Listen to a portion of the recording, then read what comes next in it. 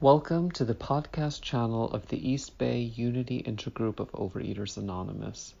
The opinions expressed here are those of individual members and do not represent OA as a whole. For more information about our intergroup, please visit our website at eastbayoa.org. Hi, thanks for having me. Thanks, Lewis, for the invitation, and Naomi for the way I got here. So I understand that it's what it was like, what happened, and what it's like now. And it's fun to join you guys from snowy Chicago. I'm sure there's not much snow where you guys are.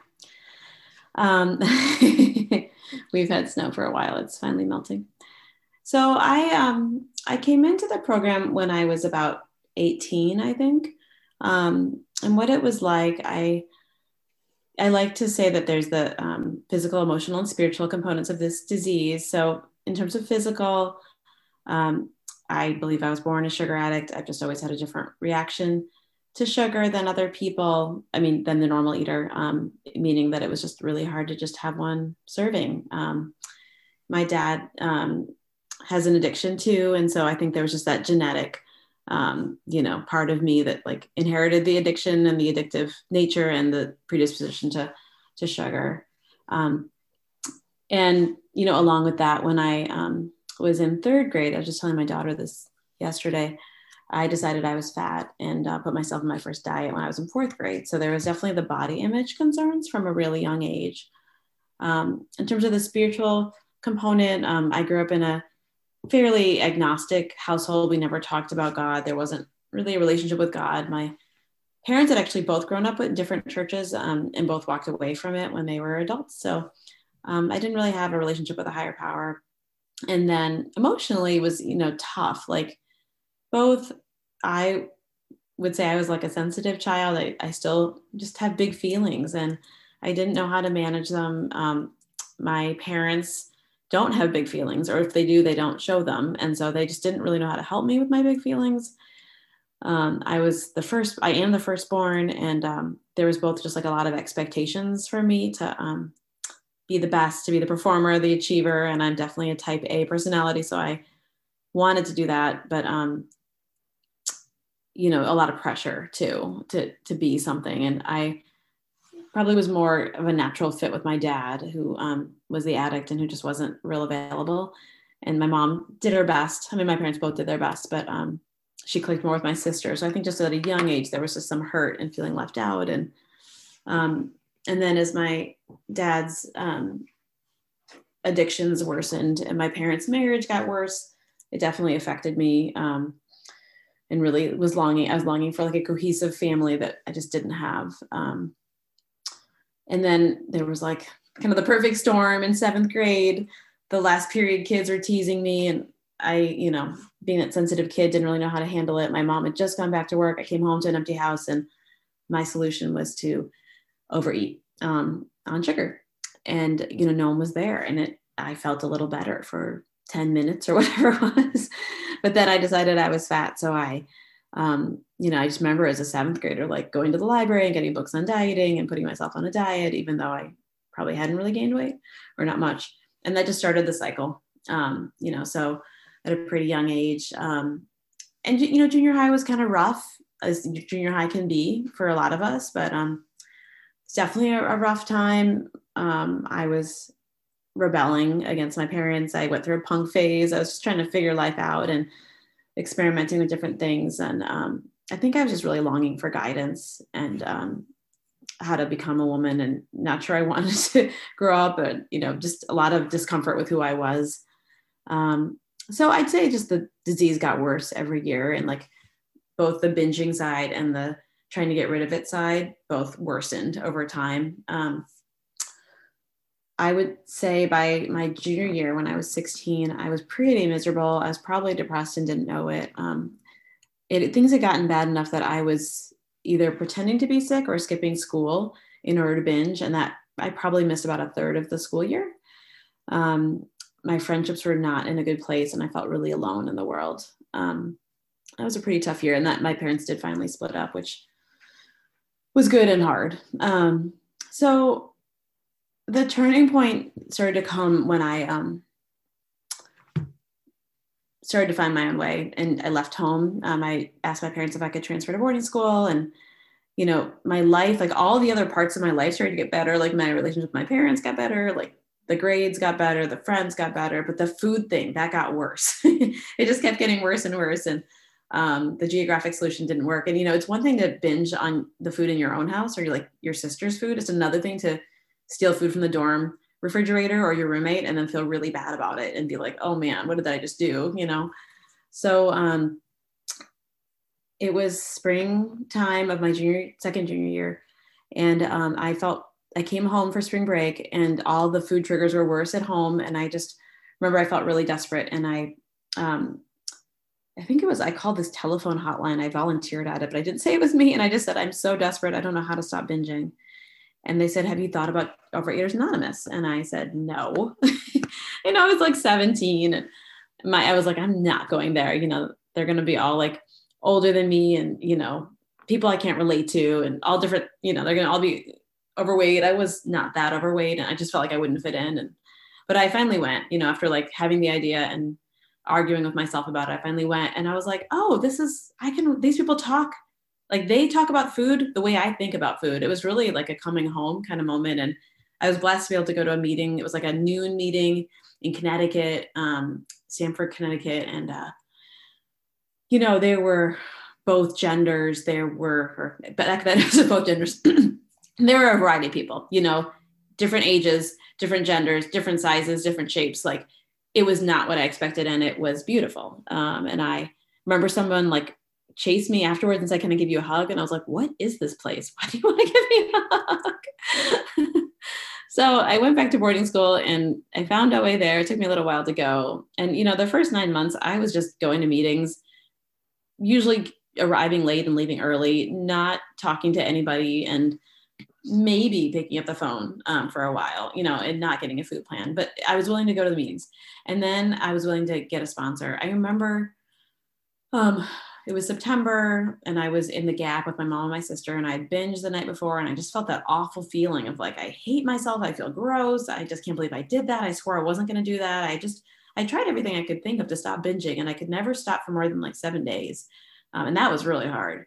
So I just remember getting on my knees in the dressing room. And by then I had actually found a higher power. I had actually become a Christian. I was trying to remember like the timeline. So the same time that I found OA, I became a Christian, which really blew my parents away. That was not their program for me. But my younger sister had become a Christian through a national Christian youth group. And so I just was really attracted to the love and the community, the joy, and the welcome that I felt there. And I really wanted a relationship with a higher power. I knew I needed one. I just felt so alone. So I had this relationship that I was developing with Jesus. And I just remember getting down on my knees in the Gap and saying, I don't ever want to binge again. I don't ever want to feel like this again. Please help me, God. Now I did binge again, but I think that was a big turning point of willingness for me.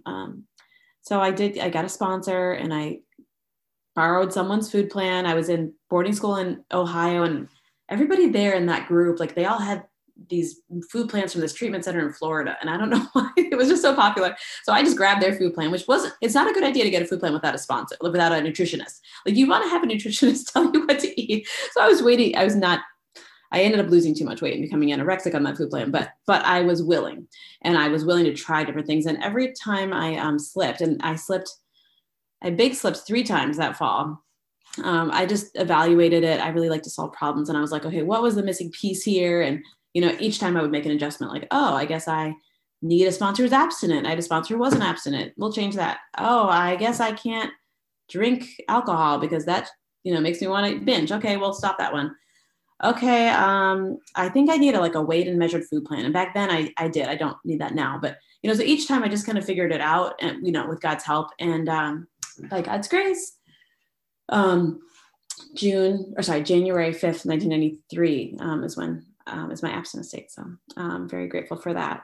By that time I was in college and I was, hopefully it's okay to say this, I was blessed to go to college with Naomi. She was such a blessing. Our higher powers brought us together in a really unexpected way before I even got there. So I had an OA community and went to meetings. And I think at the beginning, it was just so hard. Like both my senior year of morning school and my first year in Western, it was like, man, I'm calling 3 people a day. I'm going to meetings as much as I can. And, I didn't have a car, so I was dependent on people to drive me places. And, I had my sponsor and I had my therapist and I had like, I got a nutritionist and I got a food plan that worked for me. And I just was trying to do whatever it took. And I just had this idea that like picking up my addiction is like putting a gun to my head, except it's a lot slower, more painful death. And so if I can just not pick up for today, like it'll be okay. But once I pick up, I'm on that downward spiral and I don't know when I'll come back. And there was this little pamphlet, this OA literature. It's called Before You Take That First Compulsive Bite, Remember. I don't even know if people use it anymore, but like I just read that thing all the time to try to help me. And it was just, it helped me to realize too, like the first month of being off sugar for me, I just can't have sugar. Some people can in a way that's fine. But like for me, it was like those first month of not using and the first month of not acting out is like the hardest. And then if I could just get past that, it got like a little easier and it got a little easier and it got a little easier.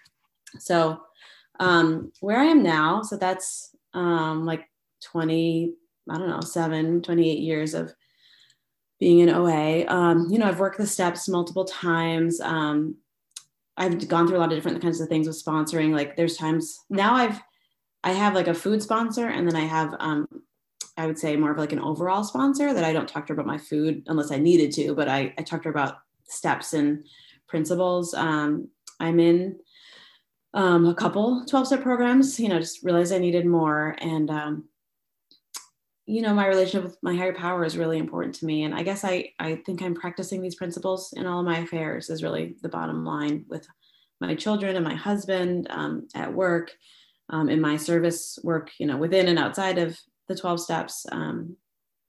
It's been really cool to see how this program can apply to so many things. And I guess my bottom line is like, I just don't pick up, and if it's that hard, like I've been going through a pretty hard time with our family. Like our daughter is struggling with some really big things and she's actually struggling with this disease. So it's it's one thing to fight your own disease. It's nothing to fight your child's disease.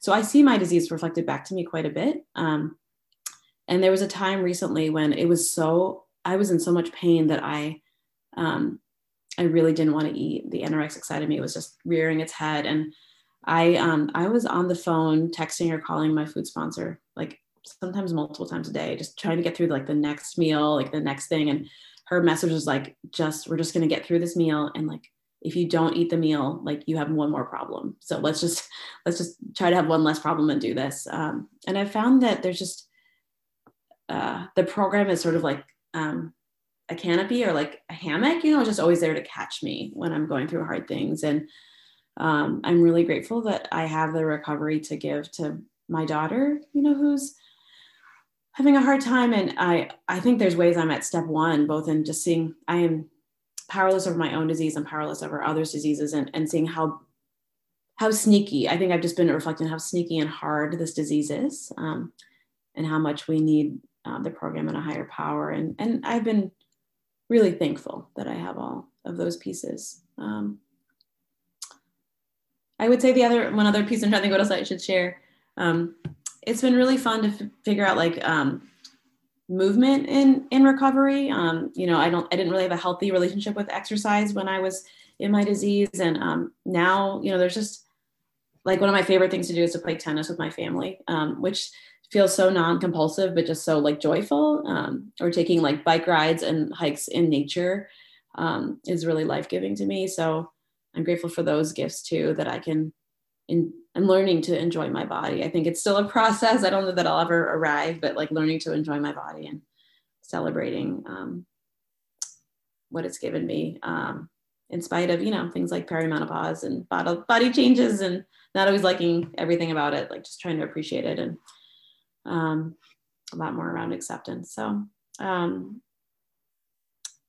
one of the meetings I go to, there's a woman who always ends her shares with, my weight is not my business, it's God's. And so I try to live that one and remember that I am a beloved child of my higher power, regardless of how I look or how I feel about how I look.